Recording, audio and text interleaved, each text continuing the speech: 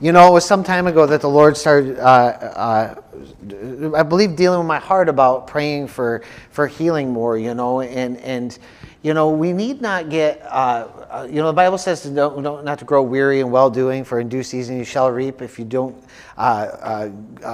lose heart, or you don't faint, you know, if you don't give up. And so, you know, even if it's, you know, if we prayed for something and it hasn't come to pass, we just pray for it again. We'll just keep praying for it, because we, you know, we're going to trust God that He'll be true to His word and good to His word. Amen. And I'm so thankful that we serve a God like that we can trust, you know. And I've learned this over time. I've learned that just sometimes healing doesn't come instantly, even when you've prayed for it, even when you've asked for it, you know. And there can be various reasons for that, but none of that's our concern unless it needs to be our concern. And if it's our concern, God will let us know it's our concern. But otherwise, we do what the Bible tells us to do. The Bible tells us to pray, and to pray in faith, trust in God. That's what praying in faith is. And so we pray in faith. We trust God as we pray for these things, and we trust Him that if He's brought it up on my heart, and actually I was supposed to do that last week, and I didn't, just because it was at the beginning of the service. And sometimes when things like that come to me at the beginning of the service, I don't always, unless I fully know that God wants me to do it, I don't always like to jump into it, because it seems like it kind of pulls out of the ability to preach sometimes, you know. You know, I'm not saying always, but sometimes. So I just want to make sure, you know, I try to be very careful about how I step and walk these things out, because I want to be accurate in them. But at the same time, you know, I feel like that if it was something that needed to be moved on, that the Lord would have showed me that. So I was okay with doing it. And the Lord just brought it up. I wasn't thinking about it, but He brought it up again to me tonight as I was praying. So praise the Lord. Amen. Glory to God. And I like to just share things, because, you know, this whole thing, thing with walking with the Lord, you know, walking these things out, we don't know every step. Every step of the way. We don't always know what we're going to do next, what He's going to ask of us next, but we trust Him. We learn to trust Him. You know, my wife was talking a little bit about Kenya, you know, and it's just, it is amazing to me. I'm already like being blessed by these people, and I haven't really met any of them yet. There's already a connection. I was talking to our friend Michael today, and I said, you know, in the spirit, I'm already feeling like a connection. I'm picking up a connection there, and I can't really explain it other than that. And he said, well, that's wonderful, because we've been praying for that. We've been praying that there would be a connection, you know, and that you would connect with them, and that there would be that, you know, that back and forth. And so what a wonderful thing, you know. But it's awesome. I am looking forward to being able to go. But the reason I brought this up is because it really is stepping out into the unknown. I don't know much to expect, except, you know, today he was like asking, you know, any last minute questions. Is you still feeling good about going? And I was like, yeah, you know, all that. And I said, you know, sometimes I wake up early, and when I do, I like to go for a walk. Can I do that? And he's like, well, not really. Because the place we're staying at does have a guard, and that guard leaves at 5. He said after the guard leaves at 5 a.m., you might be able to. But he said, and I said, well, why couldn't I? I said, is it people or is it animals? And he's like, well, it's both. You know, it could be both. So my wife told me on the way down here, she said, if you do something stupid and die, I will remarry. So... So you can't, she's like, I don't know if I'm okay with you just going out and doing something stupid. I said, well, I'm going to try not to do something stupid, because contrary to popular belief, I don't exactly want to just die. I mean, it's not something that I you know, I mean, if I have to, I have to. But at the same time, you know, if we can make it, you know, if I can make it through life without being mauled by a lion, tiger, or monkey, or whatever it is that will kill you over there, you know, praise God, hallelujah. But God is good. He's with us. And, you know, there's a lot I'm learning more and more of stepping out into the unknown. But, you know, I'm just telling you, folks, as you learn to start doing this, as you learn to start doing that, it's such a joy. It's such a joy to follow God. It's such a joy to step into the unknown. And there's such an assurance. You know, I've done so many things in life and had absolutely no idea whether or not it was good or bad or anything else, if there would be anything that would be good that would come of it. But, you know, when you have that assurance from God, when all you have is assurance, that's all I have. I've got a plane ticket and assurance. Amen? That's what I'm banking on right now. And it's just such a blessing to have that. It's such a blessing to have that assurance from God. Praise the Lord. Well, I don't know where all that came from other than the fact that I felt I needed to share it with you. So praise God for it. But let's go ahead and get into tonight's message. I hope you came expecting tonight, because I'm expecting. This message came to me. It's called What Divides Us. And this message came to me kind of with a heavy heart. And what I mean by that is not necessarily like that it's a big rebuking message. Of course, there should be correction in this. There will be correction in it for us. And because there's a lot of correction in it for me. And the heavy heart that I'm talking about really, I believe, is more supernatural than it was even my own spirit. Because, the reason I have a heavy heart, I'm part of the problem. If that makes sense. And so, this is just like really, this is kind of getting to the heart of some issues, and we're just dealing with things here tonight. But it's this idea. So when I preach this message, first of all, I'm not specifically saying that this church is doing things bad, or our churches are doing things bad, or Christians at large are doing things bad. I'm just kind of really going on what can be a tendency in humanity. Amen. And when we understand that, maybe this will help us straighten and iron some of those things out, because, the Lord's heart is that we would really work together and accomplish big things. He brings a lot of broken pieces together. When you look at a puzzle, if you look at a puzzle, is everything okay? Oh, okay, because you look down and I didn't know if maybe I had my zipper down or something, and just making sure. Praise the Lord. I checked it 4 times before I got here, but maybe it was that 5th one that I didn't check that. But praise the Lord. But think about a puzzle. I like to put together puzzles, and puzzles really are it's a picture of broken pieces is what it is. And really, broken pieces in of themselves are useless. There's not much to them. And really, that's what the body of Christ is. The body of Christ is a puzzle of broken pieces that comes together and makes a beautiful picture that the Lord has predetermined for it to make. And so as we come together as the body of Christ at large, that matters. But even the body of Christ that's small, the local church, the local gathering, the local assembly as it is, amen? When we come together, we come together and fit together in just such a way. And there's, if you're doing a puzzle, at least the way that I do them, my grandparents always taught me this about puzzles, is we always did the outside first. So we did the border first, and it makes it easier to fill it in, amen? And I've always been impressed with how many pieces are in the border. You think, well, the border is just like, one piece all the way around, but it's a lot of a good portion of the puzzle is made up in the border, amen? And you find the 4 corners and stuff like that, and all those things are important to put together. How did I get on this? Do you know what I was saying? Yeah, we're just all these pieces that come together. Oh, I know what it is. Those pieces individually, they're worthless. They don't have much use. There's nothing worse than getting all the way through the puzzle and finding that you have one piece missing. But each of those pieces, this is what I was talking about. Each of those pieces has a specific purpose. And although the border is very important, I was thinking about the 4 corners, and that's what got me on this, the 4 corners. There's only 4 corners. There's not many corners, right? There's many pieces that fill, and there are border pieces, but there's more pieces in the center, and those border pieces are on the border. They're on the edge, and that's all they do. And you got one on one side, one on the other side, one on the top, and one on the bottom. And so even more, those are broken down into very specifics, right? And then you have all the pieces in the middle that seem like they could go anywhere, but we know that they don't, right? They each fit into the place that they fit, and they do the part that they're called to do. The puzzle is not complete without all the pieces. And the same thing is with us as the body of Christ. Your part, if it's lacking in the body of Christ, if you're not fulfilling your part, then the body of Christ is missing that piece, and the picture will never be complete. And so that's the way that it is with us as we come together. We need to understand when we come together, we bring that part, we bring the corner, we bring the edge, we bring something in the middle. It doesn't matter. But even if the one in the middle, you can have all the pieces except for one, and you can still get an idea of the picture. But to complete the picture, that one piece is important. It comes down to one piece, doesn't it?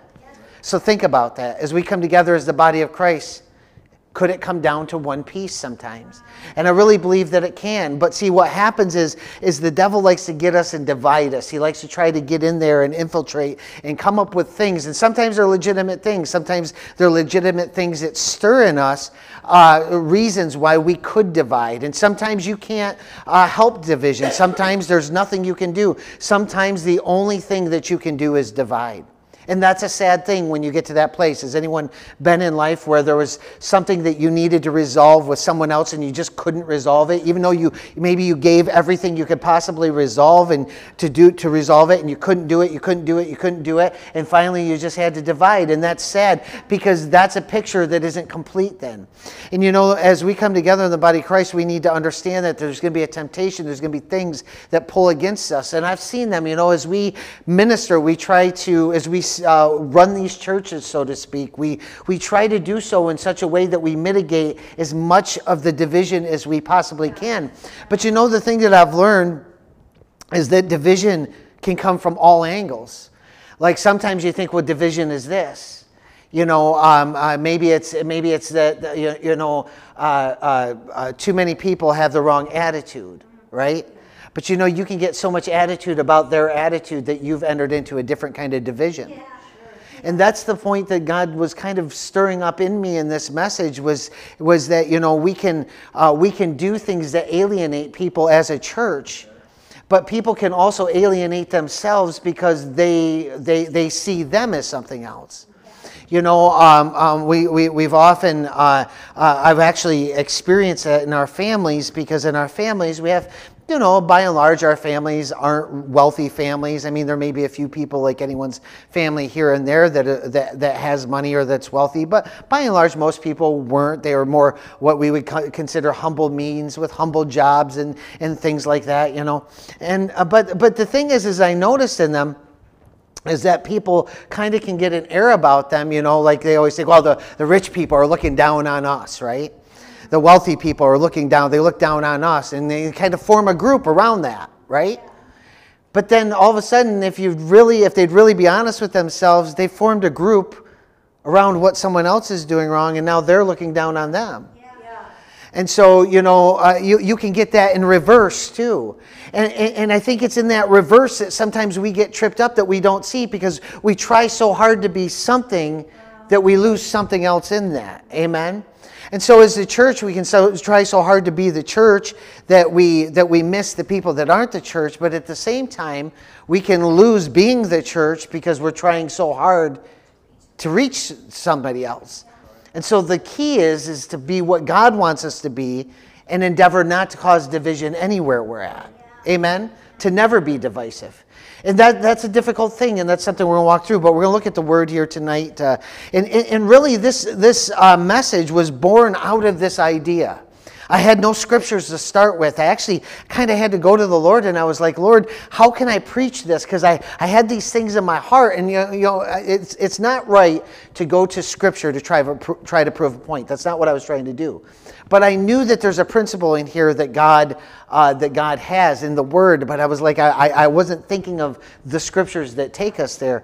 But then the Lord revealed these things to me as we went. Amen. And we're going to see some interesting things, I think. So turn with me to Galatians 3. We're going to start there.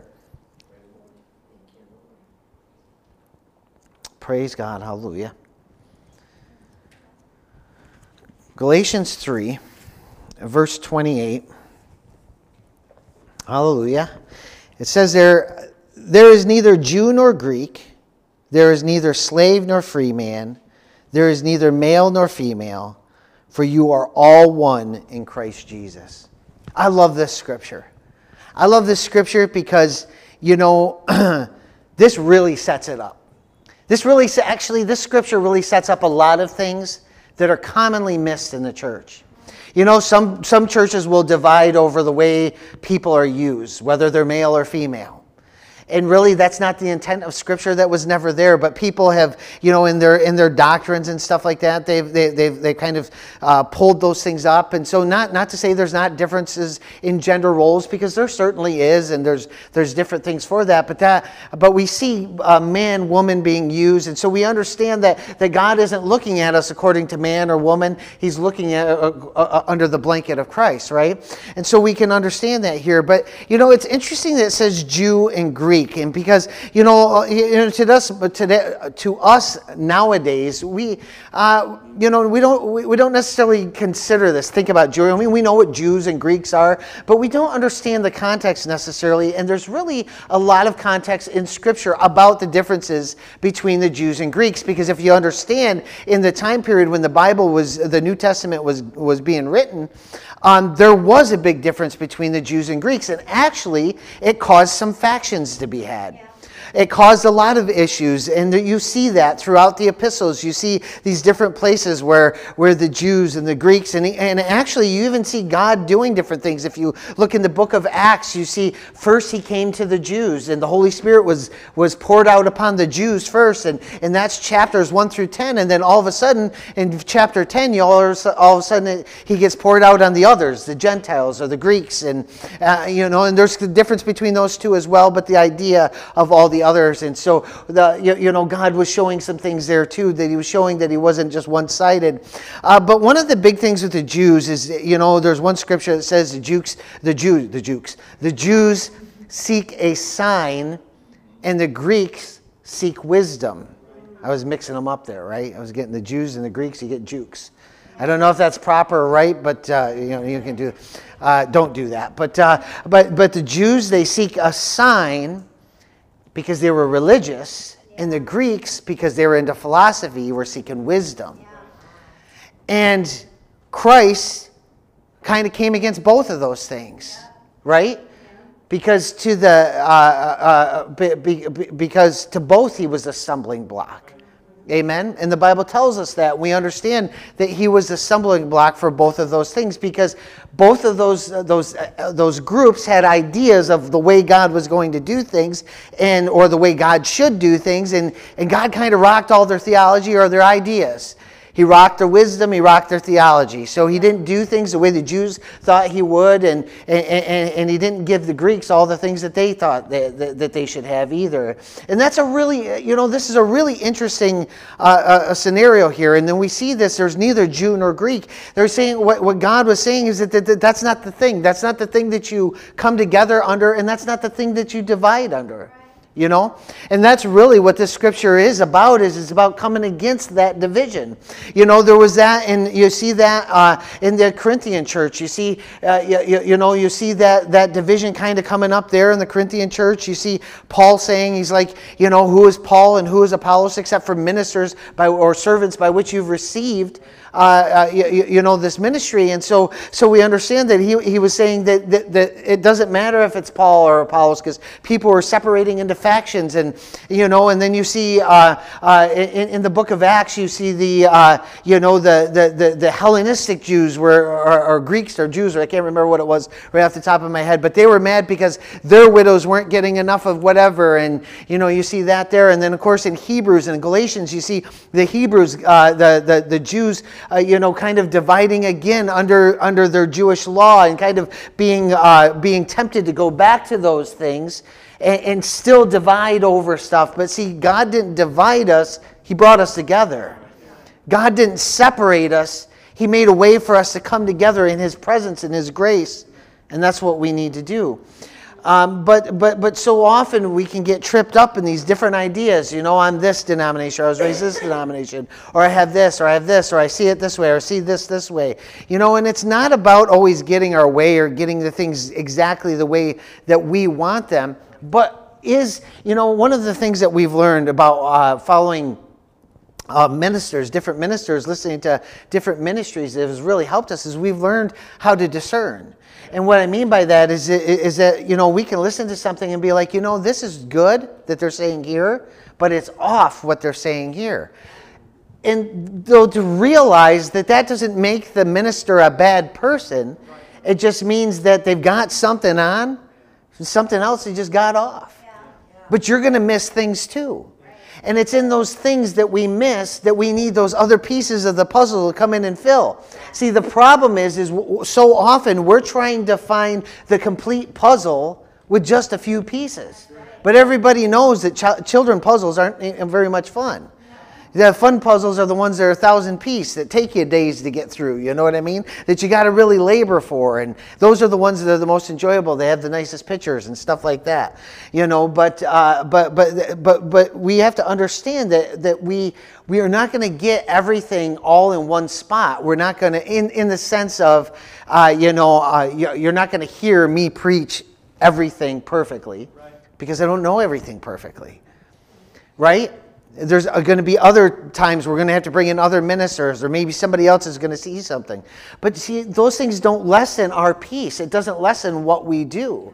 And this is an important thing for us to understand, both as we look at ourselves, because we have to understand, well, maybe my peace doesn't fill a great void, but it fills a void, and that's important. But we also have to understand that other people, even though they might not be filling a great void, the little void that they're filling is important. And you know, it's kind of like grout on tiles. Tiles are wonderful. People like tiles. I actually don't love tiles, but it's like one of those things, right? They look nice, but it's a lot of work. It's a lot of work to install them, and it's a lot of work to keep them clean.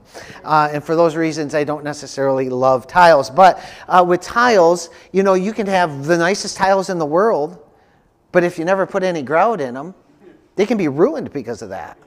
You know, it can cause issues. And so even though it's a lesser thing, grout's cheap, tiles are expensive, right? Even though it's a lesser thing, it can cause a big issue if it's not taken care of. Stuff can get in there. They can chip away the edges. They break the edges and stuff like that. And so we need to understand these things and try to be, at least in our hearts, be open to these things as we approach the world, as we look at people, as we listen to people, not just speaking to people in a way that we have the answers, but really truly listening to what other people say and have to say, and obviously not listen to heresy and stuff like that. You know, I'm not making a case for listening to bad doctrine, of course, and so on and so forth. But how do we approach these things, and how do we approach the world? It matters. Amen. So turn with me to let's turn to Matthew 18. And we're only going to go to one scripture here, but we're going to go to Mark as well, and we're going to kind of look at the same account in both, but we're going to spend more of the time in Mark. But we're going to reflect back to Matthew, because one of the things in Matthew, some of the things we get out of Matthew are really important for this. Amen? Praise God. Matthew 18 and verse 7. Now, when I was putting together this message, both these scriptures in Matthew and Mark were both on my heart. In Mark, if you just want to know, we're going to go to chapter 9, verses 38 through 42. But both of these scriptures were strong on my heart. And they were strong on my heart for various reasons, and mostly the reason was for teaching the message. But there's some other things that have kind of come about in recent times, and there's other things that I've heard, and I wanted to make sure that I wasn't preaching against something, because that's the whole purpose of this message, right? The whole purpose of this message was not being divisive. My wife and I, we were talking. My wife said this very beautifully. She said, we're not preaching against anything. We're not losing anybody. We're not trying to kick people off the team or join another team or anything like that. You know how we endeavor to live life? We're endeavoring to live life just following God. And as if we follow God, and if we're connected with people that are following God, guess what's going to happen? We're going to find Him. Amen? That's what we're looking for. And so whoever comes in and helps, joins, or whatever, wants to be part of it, that's great. And whoever wants to leave, that's fine too. We're not judging that. But we understand, I really wanted to minister this message. My heart was to really try to minister this message from a place of purity, not being, wrapped up in ideas. And so that's what I'm endeavoring to do here, okay? So we see here, in this section of Scripture in Matthew, in my Bible, is entitled Stumbling Blocks. Yeah. And like I said, we're going to just read verse 7. Now, it says here, "Woe to the world because of its stumbling blocks, for it is inevitable that stumbling blocks come. But woe to that man through whom stumbling blocks come. Now, if you have an older version, if you read a King James version, I don't know if it's like this in maybe the New King James Version, but I know at least in the King James Version, this might say, I think it says offenses there. And so maybe your version says offenses. Woe to the world because of offenses. But the real understanding of offenses is not just to be offended, but it is a stumbling block. An offense is like a trap, so to speak, or a stumbling block. It's meant to trip somebody up, to keep somebody from getting to where they're going, and that's where. But the Bible here very clearly says, "Woe to the world because of stumbling blocks, for it is inevitable that stumbling blocks come." So they're going to come. You can't stop them from coming. But woe to that man through whom the stumbling block comes. Now, this is very interesting because as we think about this, it says it's inevitable that they will come. In other words, you can't stop them. You're not going to keep people from getting tripped up over different things. Inevitably, if you preach the Bible, you're going to preach something at some point that rubs somebody the wrong way.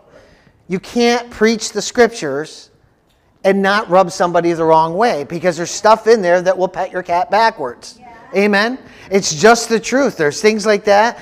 There's things in the Bible, you talk about different things. There's something in you that at some point you're going to hear you don't like. And we have to decide. And those can be a stumbling block, truly, But the Bible says, woe to those through whom they come. And this is the point for the message that I really want to talk about. The stumbling block, it's not so much about the one who stumbles or the one who is offended, but it's the one who causes the stumbling. And that's something that should really, we should open our eyes to. And actually, if you read the rest of the scriptures around this, you really can see that context. What things do we cause? Now, there are things that we cause that we can't help but cause. If you follow Christ, truly, you're going to cause people to stumble. Jesus caused people to stumble. And so if you preach Jesus, you're going to cause people to get tripped up. It's not saying woe to him who preaches the gospel, who preaches the truth, gives someone the truth, and it trips them up. And so they walk away, because there's many people that left Jesus, many people that walked away. And Jesus, there was no woe to Jesus because he caused that. That's not what it's talking about. What it's talking about is when we're not careful and we put stumbling blocks in people's ways. When we're not careful and we cause offense to people. In other words, if you don't think about the hurt that you cause by the things you do, it's a major issue according to God. And we need to understand that. But those things go both ways. Amen? Praise God. Hallelujah. It doesn't give the person the right to go stumble, but at the same time, it doesn't give the person the right who's causing the block to be there to do it. And so it kind of hits both sides. But this is important for us to understand because as we go through this life, it's so easy to get wrapped up. I can't tell you how many times I've endeavored to be good. I've endeavored to be the one that would be the good example to my family or to whoever, right? And inevitably, I did something that offended somebody. That's a stumbling block. I did something that caused somebody to get tripped up. That's a stumbling block. And I've felt bad when I've gotten into that place. Have you ever been there where you've done something you wish you could do it? And that's why we have things like forgiveness and we have things like, sorry and stuff like that, repentance. And those things are important. But, those things are going to come. We can't help that. But we need to mitigate those things if we can. And the way that we mitigate those things is not by looking at what somebody else is doing to cause you to stumble, but looking at what you could do to cause someone else to stumble.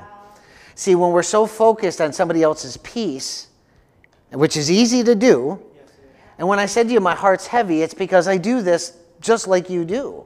I'm not any different in this. I'm not preaching from a place of perfection or a place of even getting it. I just understand what God is saying in this. And because I understand, now I have to do something about that. I have to look at my own life and say, am I doing something to cause that? Now, obviously, I don't get down on myself, if I've done something and truly, I couldn't do anything about it and somebody was offended or somebody stumbled, that's between them and God. I can't do anything about that. Amen? But do we mitigate that as much as we can in our own lives? Amen? And this is what we're after. So we don't want to be the person purposely causing stumbling blocks or even ignorantly causing them. If we're going to cause stumbling blocks, let's at least do it for Jesus. Amen? Let's at least give people stumbling blocks, the same ones that he did.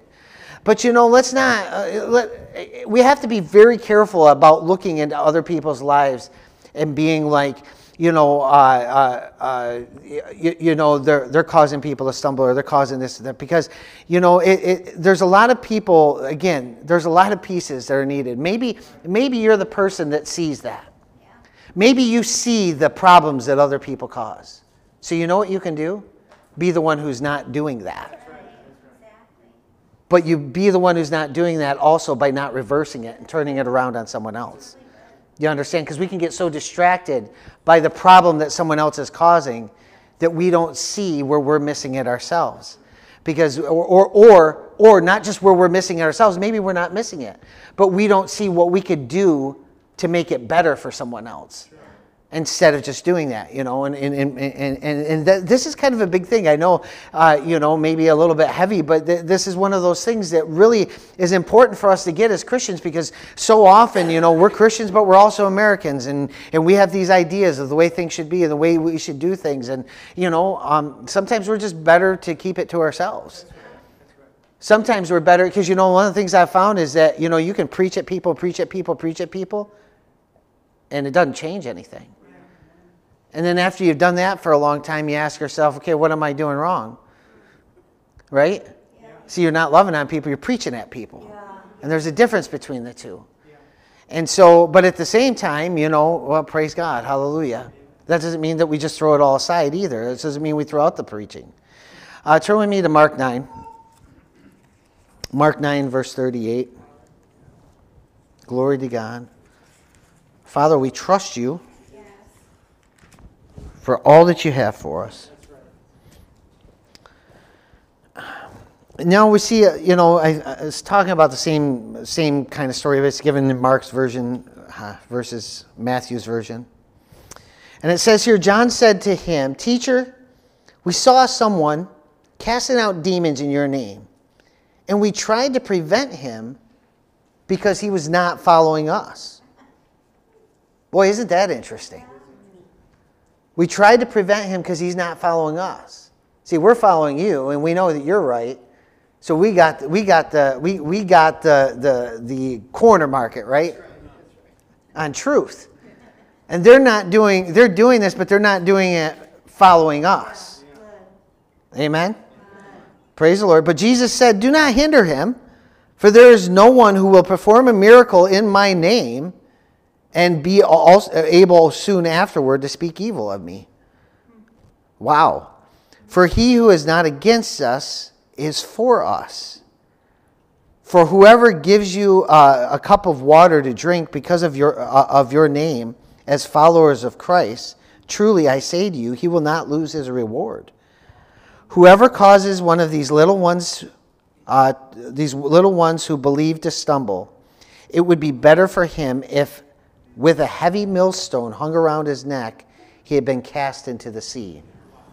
Now, often when we think about these little ones, of course, we think instantly about children. And there's, of course, a lot of truth to that.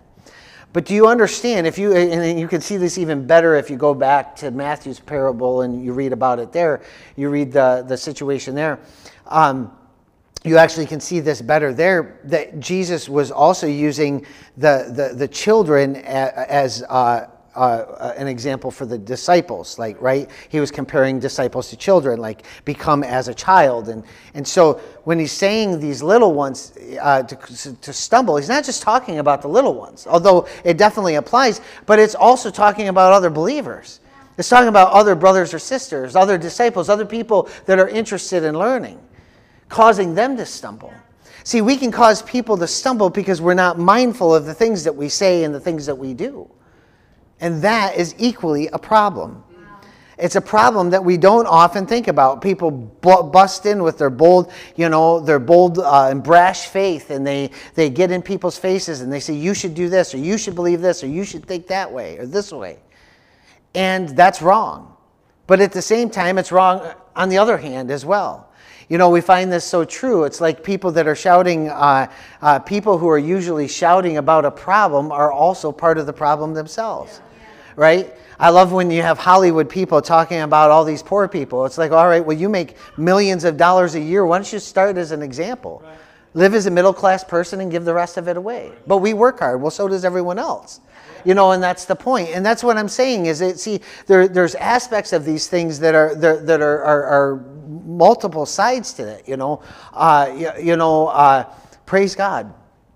You know, there's people. I know this is pastoring. This is one of those things that can be difficult sometimes as a pastor, because it feels like I always am trying to convince people of things.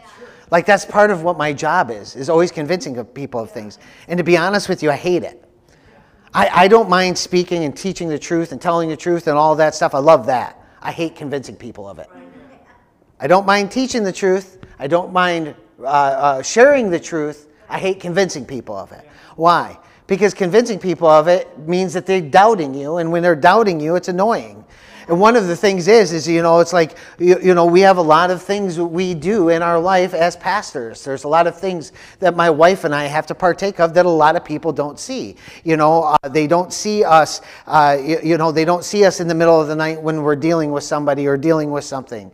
They don't see us when you're traveling and being away from your family and going to places that you're not being on vacation and stuff like that. These are just things that people don't see. They see, Monday morning, Pastor Jeff is driving by in the Jeep or something like that with the top open. Well, that was because I was going from one place to another. Do you know that there's places I won't even drive by because I know if people see me, they'll think I'm just out playing. But I'm actually I actually had that happen to me this week, but I was going from one appointment to the other appointment. I just had the top open on the Jeep while I was doing it because it was a nice day. But, people see that and they all automatically think, well, you've got to be playing or something like that. See, but this is kind of part of what I'm saying. And the message didn't come because, oh, woe is me. This is the way people look at me as a pastor or whatever. Because, ultimately I'm justified between me and God. And that's what matters. But my point in saying that is that I've become well acquainted with the fact that people don't see multiple sides to things. They don't endeavor to see the other side of what other people deal with. And in that, we're missing something. We're causing stumbling blocks for other people because maybe we speak about things that we don't understand. Maybe we start stirring these things up. And as brothers and sisters in Christ, we're not called to divide each other. We're called to bring each other together. We're called to look at the truth and see how we can come together around the truth. Amen? Praise the Lord. And that might look different. Sometimes it's going to be, like in a church service, like this. Sometimes it's going to be on a Friday night, doing your thing on a Friday night, getting together with a group of people and talking about the Lord. Sometimes it's going to be in your friendships. Sometimes that's all it's ever going to be. But the thing is that our job isn't to figure out all of that and how to make that. We allow God to bring all the pieces together because He's the puzzle maker. We just be the puzzle piece we're supposed to be. We be obedient and thankful in the place where God has placed us and allow God to do in us what He wants to do. Amen? Praise the Lord. And so when we see these parallels here, Jesus was bringing out a very important truth that if somebody is for Jesus, then they can't soon be against Him, or they're not likely to soon be against Him. That's not to say that somebody never could. But the point is that, don't hinder somebody from doing something good, especially if it's producing something good. Amen? So let's look at what somebody's producing and judge that even more than their methods or whatever else. Amen? Now, don't get me wrong. I'm not saying to stray away from the Word. The Word's important. We have to have the Word as a foundation. But, there's going to be some understanding sometimes in the Word that we're going to see a little bit differently, and that's okay. It's important to have the Word as our foundation. That keeps us, that always keeps us safe. Amen? And in the place we need to be. Praise the Lord. Glory to God. And so as we are the church, as we go forward being the church, it is so imperative that we look at the world through these goggles, through these lenses. We were driving through Mayville today. Actually, we went down to Westfield, and we went through Mayville today, and there was big doings in Mayville and big doings in Westfield. And we just went to kind of run an errand, basically, more or less.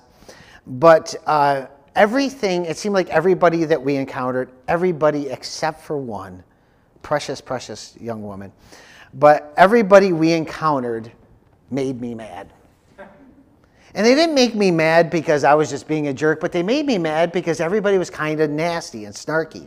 Everyone that we ran across. In fact, when we left Westfield, the last part, I said to my wife and my daughter, I said, is it just me or does everybody seem like they're in a bad mood today? And like, no, we picked it up too. I mean, one guy we're talking to about chickens, and then all of a sudden we were talking about something else, and he starts almost yelling at us about like weird stuff and, like the stuff we have no control over. We're like, well, that doesn't have anything to do with us, There was people in Mayville today doing car washes, these kids, and they're like running out into the street, and like they weren't, a lot of times when they're doing car washes, they're like, people are excited about it and they're just like happy. It wasn't that. They're like boldly commanding you, go there. And they had nasty looks on their faces when they were telling. Oh, it was weird. I'd never seen anything like it. But it was like the flavor of the day was like nastiness. I'm like, what is wrong with people today, And as we were coming back through Mayville, I'm going through, and these kids, they cross, they're teenage kids, so they aren't kids, they should know better. But they cross there's the white line on the side, you have the two white lines, and there's the yellow line in the middle. They cross the white line into a busy road, like a few feet into it, to the point where I have to swerve over to get around them, trying to get me to come into a car wash. Into a church car wash, by the way. But and it made me mad. And I said to my wife, I was like, if I didn't pastor in this town, you better believe I would have had the horn on and maybe stayed a little bit close as I did it. That I said that, I know I've corrected myself for saying that before, but as I said that, I wasn't unjustified in what I was saying. I was justified in saying, hey, you adults at the very least should have these dumb kids get out of the middle of the road because it's dangerous for them to be there, right? At the very least, we should do that. But then to have them yelling at people like that is unacceptable too. And so, all of that. But see, here's the thing. I said to my wife as we were driving by, and I didn't beep the horn or lay on the horn as we were driving by, I said to my wife, I was like, see, the church doesn't need one more thing for people to look at it, because they know that people know that I'm the pastor, and maybe they didn't, but you better believe if I laid on the horn, somebody that knew that I was a pastor or sees that truck sitting at the church on Sunday morning would say, hey, there's that church person at the very least, and they were being nasty uptown and stuff like that. But you see, a situation where I would have been justified in beeping the horn. The horn is put in the vehicle to deter stupid people from walking in the road in front of vehicles. That's because that's dumb when you move in front of when I grew up, we had a healthy fear of a moving, 3,000-pound vehicle, 4,000 pound. What do they weigh? What does a vehicle weigh? Anywhere close to that? But yeah, a couple tons coming down the road, like we had a healthy fear of that. And so if it was coming down the road, we moved. But kids lost that over it because respect is gone, all that stuff. But the thing is that the horn is there for purposes like that. But look how damaging it could have been. And so sometimes your horn, even though it was been given to you for a purpose, you can use it in the wrong way. Or not considering the way that you're using it, the place that you're using it, the timing that you're using it. You understand? And so it's not that we need to be fearful of these things, but I have this belief, and I have this belief because I believe the Lord showed me. You judge it. But I believe if we would spend the time that we complain, if we would spend the time that we get mad, if we spend the time that we have discussions, if we'd spend that time looking at ourselves, we probably would beep the horn a little bit less. Metaphorically speaking. We'd probably be screaming at people a little bit less. You see, if we would look at ourselves, we don't have to get so worked up about it, but if we would look at ourselves and judge ourselves, as the Apostle Paul said, we will not be judged. Paul said that? Somebody said that. It was in the New Testament. Amen? Praise the Lord. And so, just these thoughts, coming to me of how does the world perceive us? How do people perceive us? Amen. But also, brothers and sisters, there's a side to this to not lose heart when somebody just ain't going to perceive you right. You know, and this is another thing I can speak to. Hey, buddy. This is another thing I can speak to from the standpoint of pastoring, is that sometimes you will do and you will do and you will do and you will do, and people still won't accept it. And you got to be okay with that too. Sometimes you're going to be extra good to people, and they're going to still find something wrong with you. And in that case, we can't lose heart either. We can't allow that to become a stumbling block for us. We can't allow that to slow us down and stop us from doing what we know to do. You know, it was Paul that said, I became all things to all people. And I love that scripture. I love the idea that you consider who you're with, and you do your best to meet them there, right? But at the same time, we can't be moved when we try to meet them there and they don't meet us there. And so what is it that we're doing in the world? How are we can tend to get frustrated over these things. And honestly, in recent times, I've seen lots of people get frustrated over these types of things. People getting frustrated over what's not happening, or they're perceiving, however, in both ways. And so really, this is a both-way sermon. Amen? This is like touching us on, this is a both-way sermon. Then it'll be better to say it just like that. That it's reaching these both sides of these things. Don't be a stumbling block, and don't stumble over a stumbling block. When they're there, and you can't do anything. If you could have moved it, you would have, and that's fine. But if you would have moved it, if you could have and you couldn't, so you didn't, there's nothing wrong with you. It's okay. And you can move forward still in faith, even though what you wanted to happen didn't happen. Even though the way you saw it should happen didn't happen, you can be okay with that. Amen? Praise the Lord. Finally, we're going to go to 1 Peter 4. And I love this scripture so much. This is one of my, I can't say it's one of my favorite scriptures, because I have a lot of favorite scriptures, and what does that mean anyways?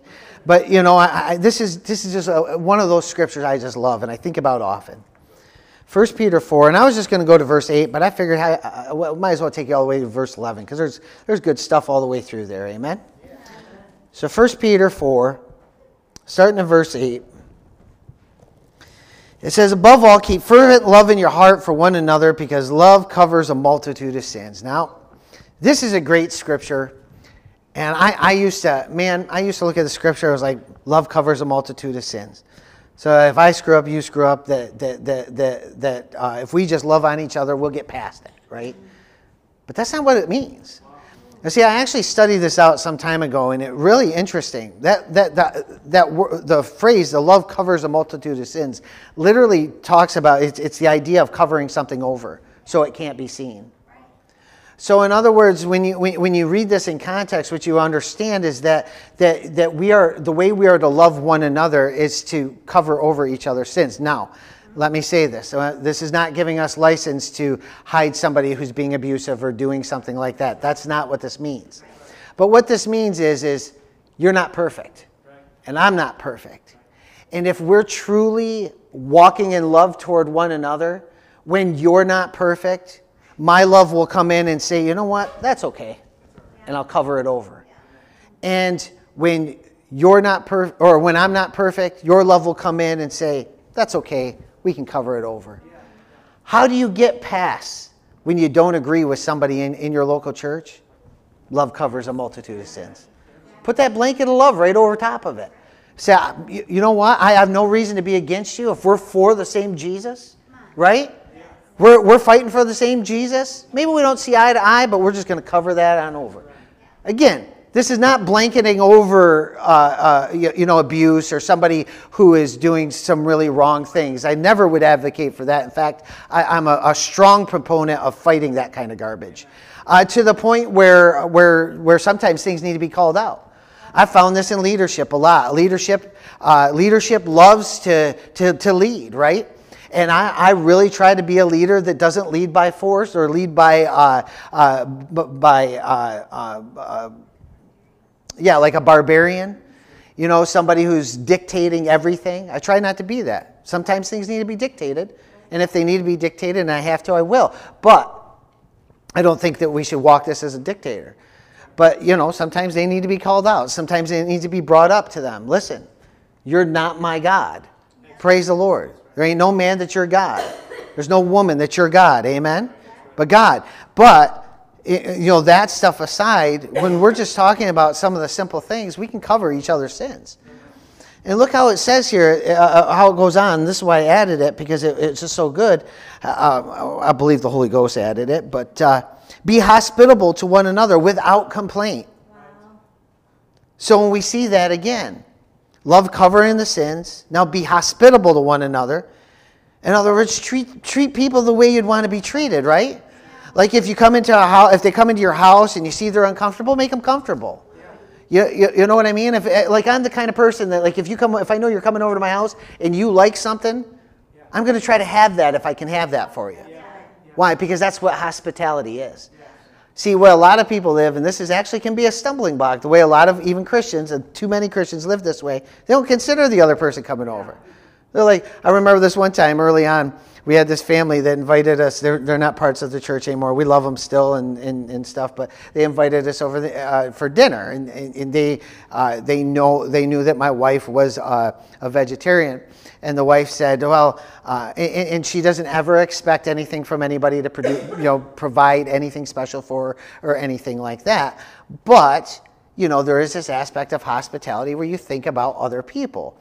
Which you should, but the wife just said, well, I made beef stew. You can eat the potatoes out of the beef stew. So in other words, you can eat beef flavored potatoes, a vegetarian, and it's just like, and it's not, I'm not saying that to, I didn't tell you who it was, or we're not saying the person was bad. But see, this is that's not good hospitality. Hospitality is, I see something you like or I want to provide for you. And that's that's a very good Christian thing to do. In fact, the fact that a good host takes themselves outside, sometimes even their own comfort zone, in order to provide for their, there was people that would do that. That would, if they came to your house, travelers back in the day, came to your house, they would get the good bed. Now I wouldn't even do that now, but you understand that was the kind of thing that and that was expected of people, right? But be hospitable to one another without complaint. Amen. As each one has received a special gift, employ it in serving one another as good stewards. See, a good steward, the Bible calls us to be good stewards, and how are we to do that? By employing the special gift that God has put in us. What is the special gift God has given you? Well, only you can learn that. Do you know how many people, though, don't even care to find out where their gifting is, or to use that for the body of Christ, to serve one another? That's what we're called to do. As good stewards of the manifold grace of God, whoever speaks is to do so as one who is speaking the utterances of God. Whoever serves is to do so as one who is serving by the strength which God supplies, so that in all things God may be glorified through Jesus Christ, to whom belongs the glory and dominion forever and ever. Amen. Notice it does not say that if someone does not have your gift, to judge them for it. You know what I mean? Yeah. Like some people are really good at talking. My son here, he's good at just talking to people. My son Mark. He has a way with people, and a lot of times it's, he has a real way with downtrodden people. People don't necessarily, want to know God, but he has this way of talking to them. And so, like, that's a gift. Yeah. Employ that. You better employ that. Sometimes you do other things too, and that's fine, but you know what I'm talking about between, when you have to. But employ that gift. Being that person, the Bible, the Word teaches us, the Spirit teaches us that as we give ourselves to these things, that God will develop these things in us to be used in a way that's greater. But if we don't ever do that, if we just sit around looking at what the other person lacks all the time, we miss the gift that we're trying to establish and the things that God wants to do in us. Amen? So let's not walk around judging each other and keeping each other, always looking bad or making sure everybody else knows how bad everybody else is. But looking for a way that we don't put a stumbling block in our brother's path. And I will say this. Most of the bad name of the church in general, has been made in the name of Christianity. If you're using God to drive people and it drives people away, you're probably not using God right. You know what I mean by using God is using the gifts of God, the things of God, the Spirit of God. The Spirit of God is not making you speak nasty to a waitress. Spirit of Christ will make you be sweet to the waitress when she's nasty to you. I say that because I know people, spiritual people, who are terrible when it comes to dealing with people in public. That's not very spiritual. I'm just telling you the truth. I'm not poking fun at people. I'm just saying it's not very spiritual.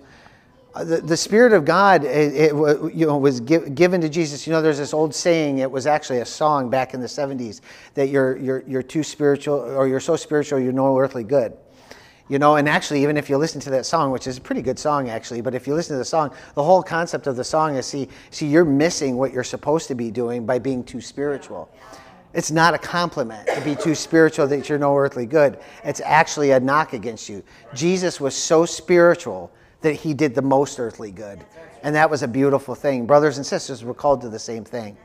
Let's not be a stumbling block for each other. Let's not make it harder for each other to do our job.